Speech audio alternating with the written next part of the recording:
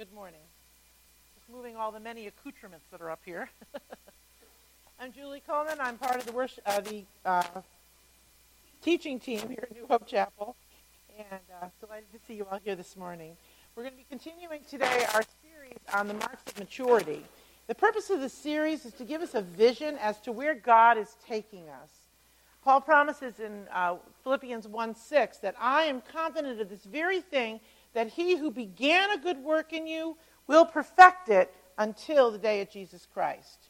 So God is in the process of raising us up to be mature, up to maturity. And when he's finished, he's going to ultimately we will be ultimately conformed into the image of Jesus Christ.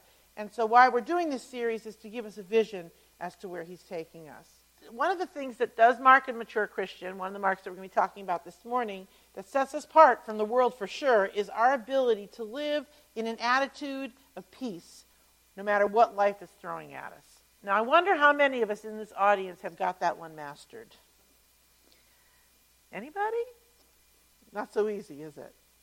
And so we're going to be looking this morning at coping with life on a daily basis, developing an eternal mindset that makes a difference. So what is an eternal mindset? Well, it's a decision to think beyond the present, to think bigger than our limited perception, and to accept we cannot fully understand God. You know, God has equipped us with potential to do that. Solomon wrote in Ecclesiastes, he has made everything beautiful in its time. He has also set eternity in the human heart. Yet no one can fathom what God has done from beginning to end. So we have that capability. Jesus knew that developing that capability, an eternal mindset, would be crucial to survival for his disciples. So he made it his business to preach about the eternal kingdom of God.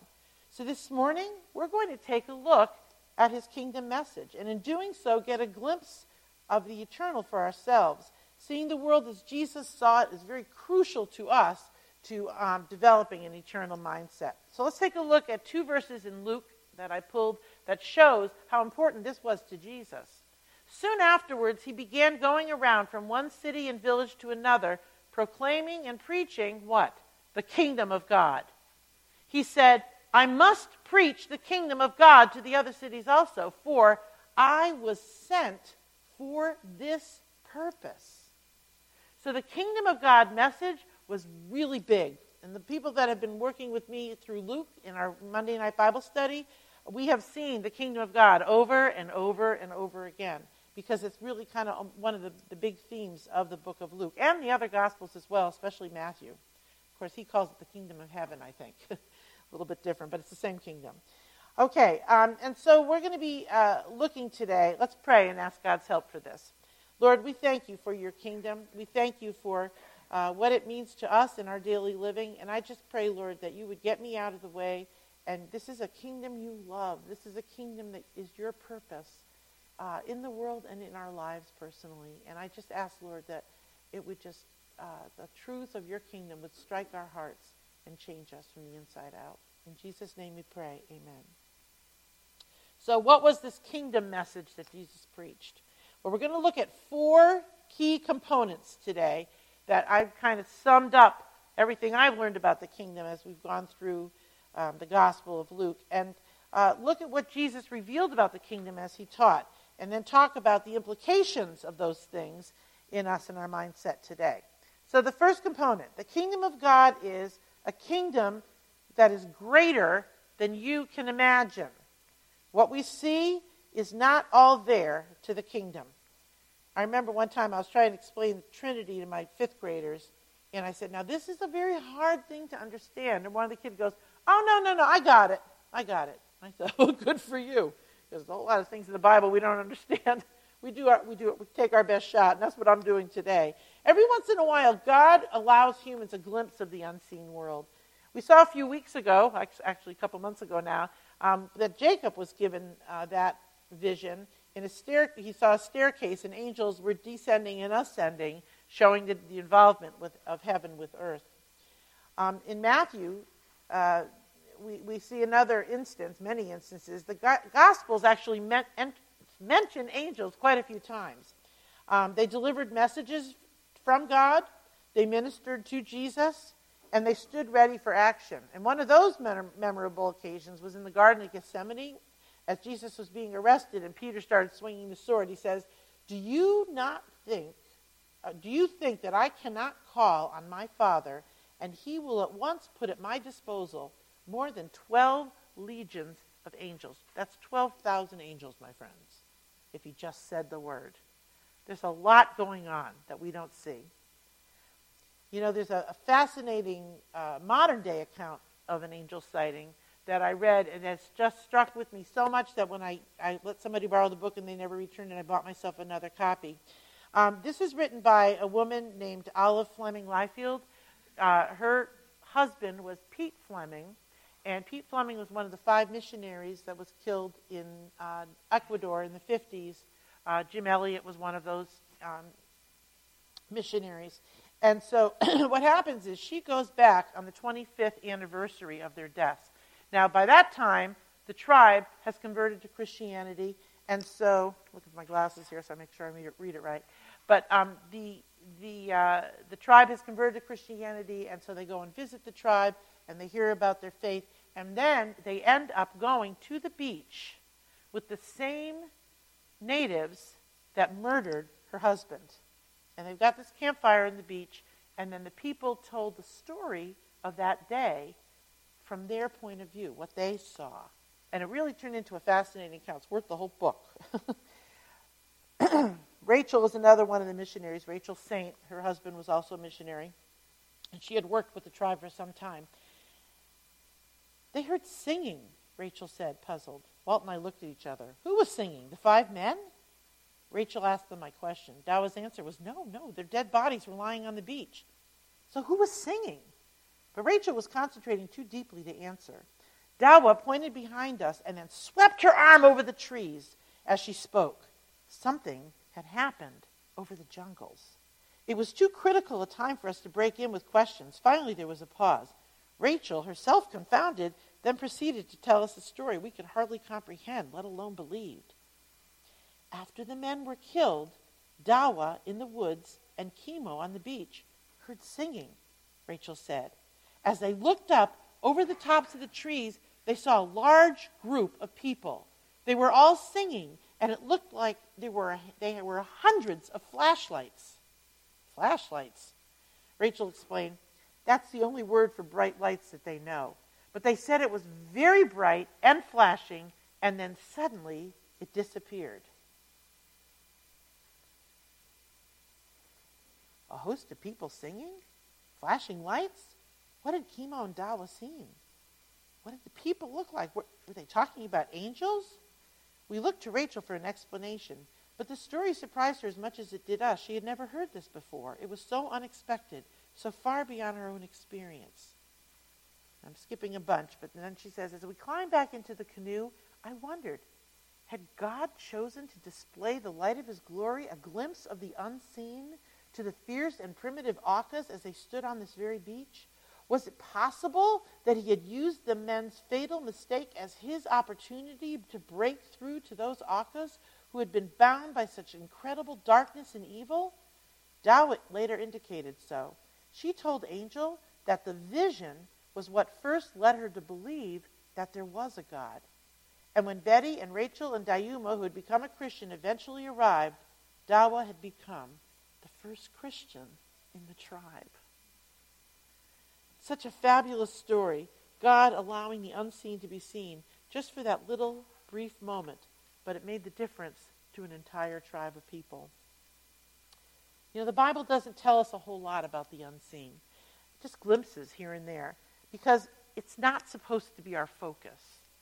We need to understand that, though, that God is understand and at work in unseen and unimaginable ways.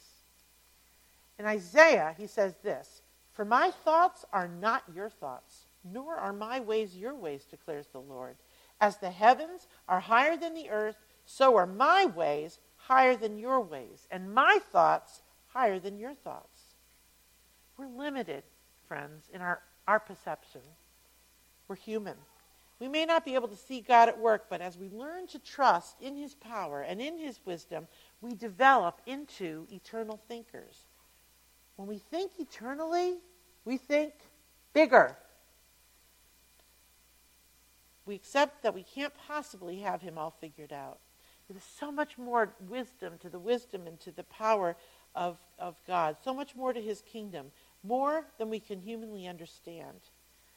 My friend Brian McLaren wrote in one of his books, whatever great, lofty thoughts you can think about God, he is bigger. Hebrews tells us this: faith is the assurance of things hoped for, the convictions of things not seen. There is more than what we can see. And a mature Christian accepts and believes that reality. So that's the first component. The second component of God's kingdom is that it's a kingdom that's defined by God's economy. Now, not too long ago, Bill and I were discussing the kingdom of God. And he said, people call it the upside-down kingdom of God. But how it really should be described is the right-side-up kingdom. Loved that. As a matter of fact, it's going to be a title of my book one day, because he's absolutely right. You see, when God created the world, it was perfect. Everything functioned as he created it to until that first sin. Then what happened? The world was flipped upside down. That everything that God thought was good, man did not. He no longer functioned under God's economy. His wisdom and his principles were turned on their heads. They were distorted, they were perverted by Satan, the world, and the flesh. So when Jesus preached the kingdom of God, it might have seemed like he was preaching something upside down. So foreign was it to man's way of thinking. But what he was preaching was actually how this world was going to be turned right side up again.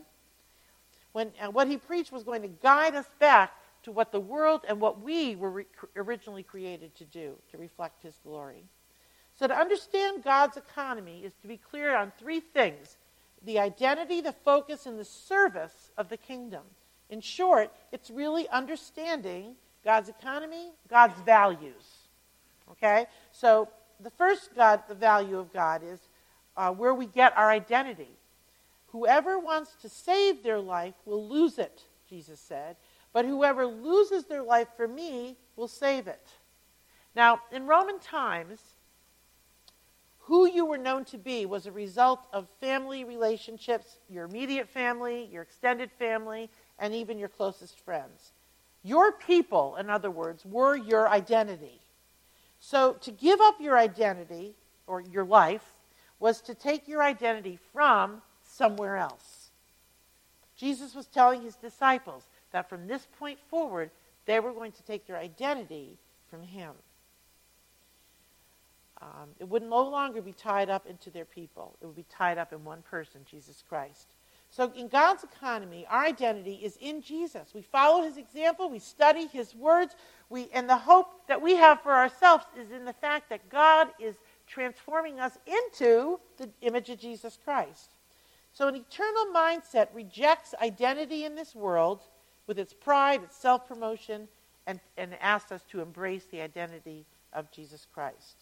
Second value of God's is that it's in our focus and priorities.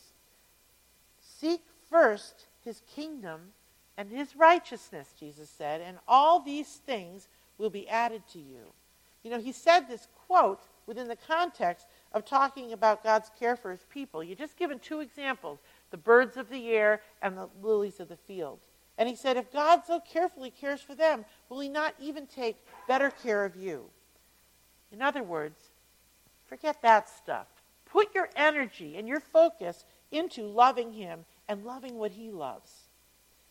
And Jesus ended it with, so don't worry about tomorrow, for tomorrow will take care of itself. Each day has enough troubles of its own. When you have an eternal mindset, a kingdom mindset, you focus on God and his purpose and trust him for the rest.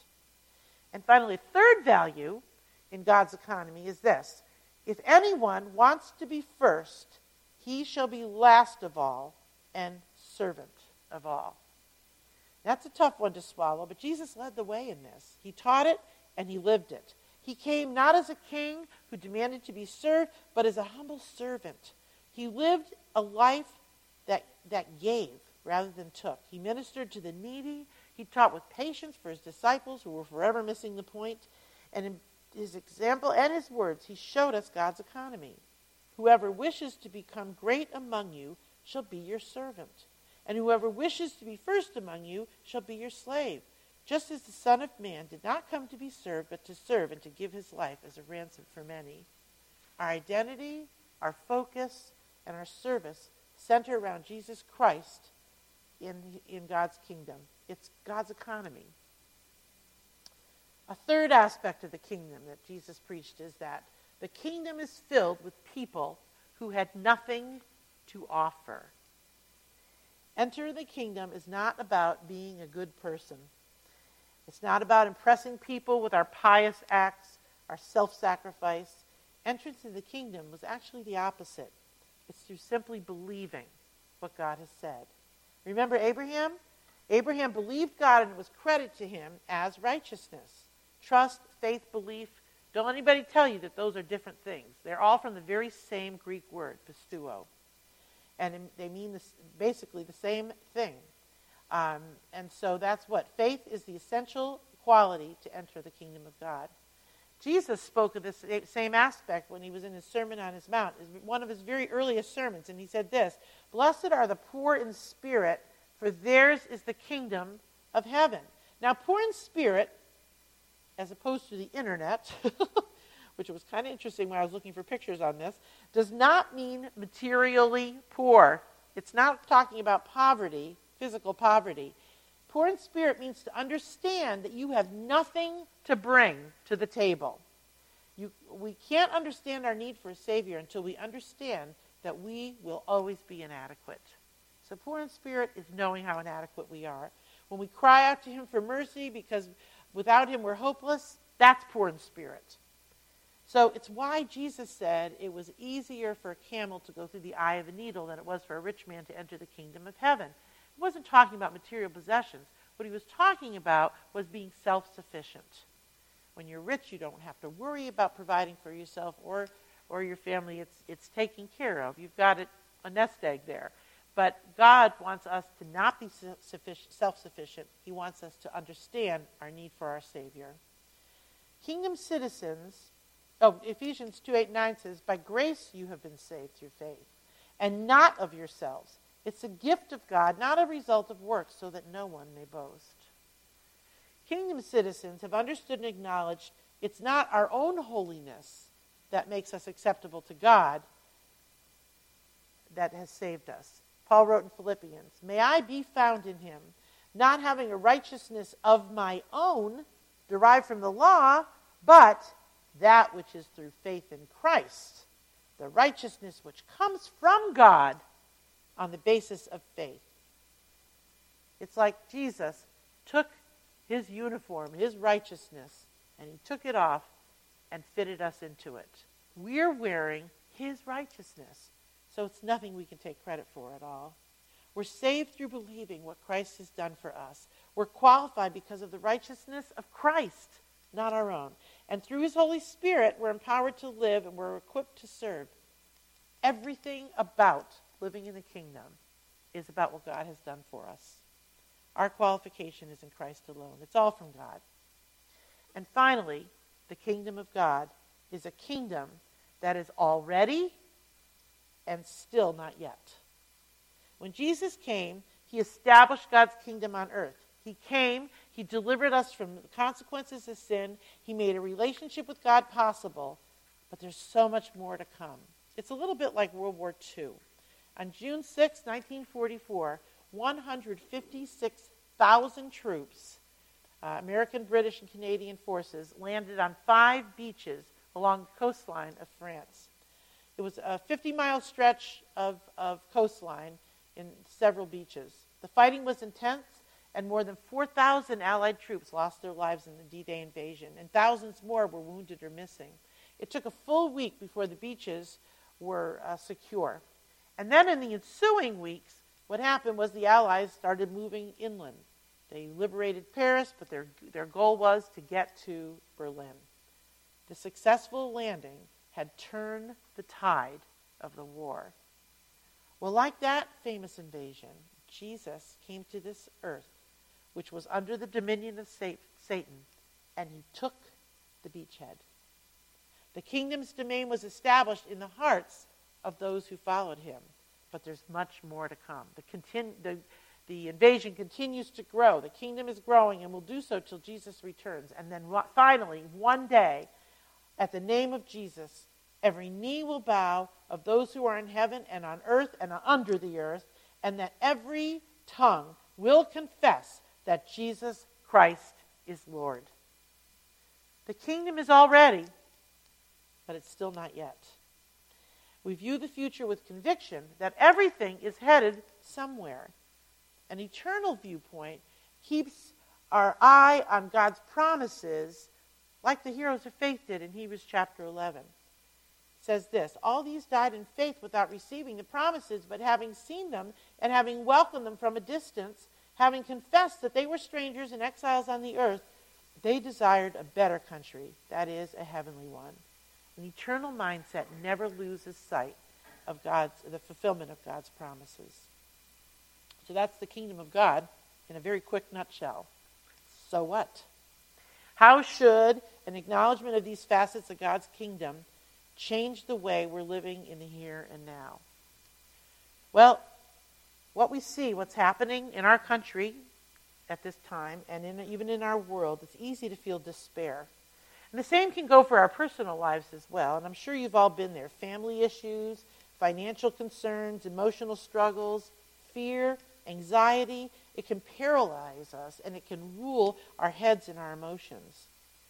Perhaps you came this morning burdened by concerns or maybe overwhelmed by what's lying ahead. Maybe you're feeling guilty about maybe letting your family down or even that you've let God down. Well, God doesn't want us to live under these burdens. He wants us to understand that we're a part of something bigger. He wants us to keep his kingdom principles in mind. So let's do a quick review. His kingdom is greater than you can imagine. He's at work in ways that we cannot see or understand. The whole world is moving toward the end, which will be the fulfillment of all he's promised. Second, his kingdom is defined by his economy. He's turning our world right side up again. Humility now wins over pride. Love now wins over the need for power. We need to live in the light of that.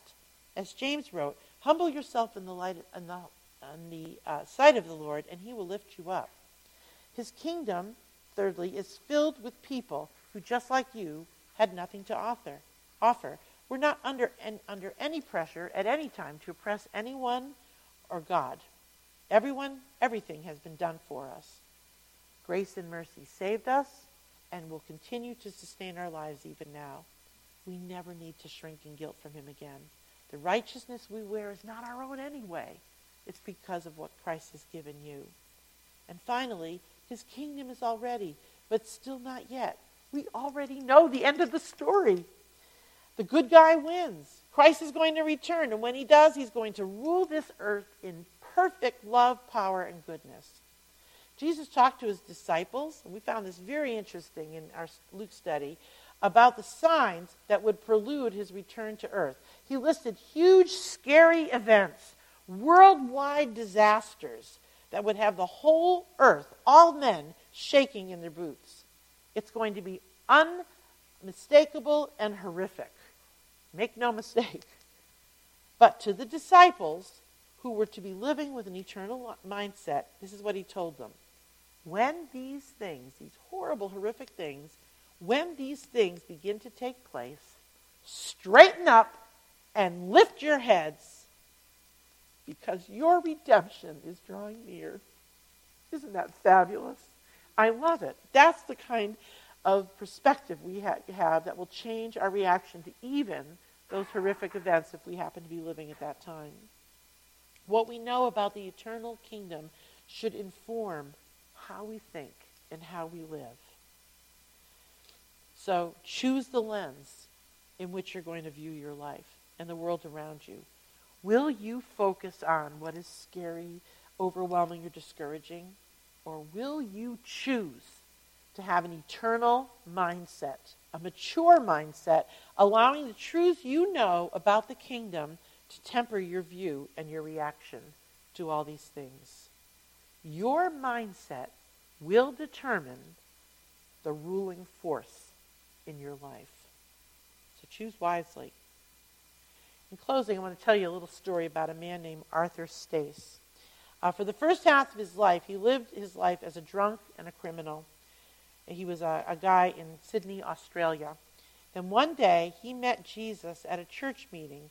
It was conducted for men who were down and out. The sermon to which he responded captured his passion and imagination with one word: eternity. That one word changed everything for him.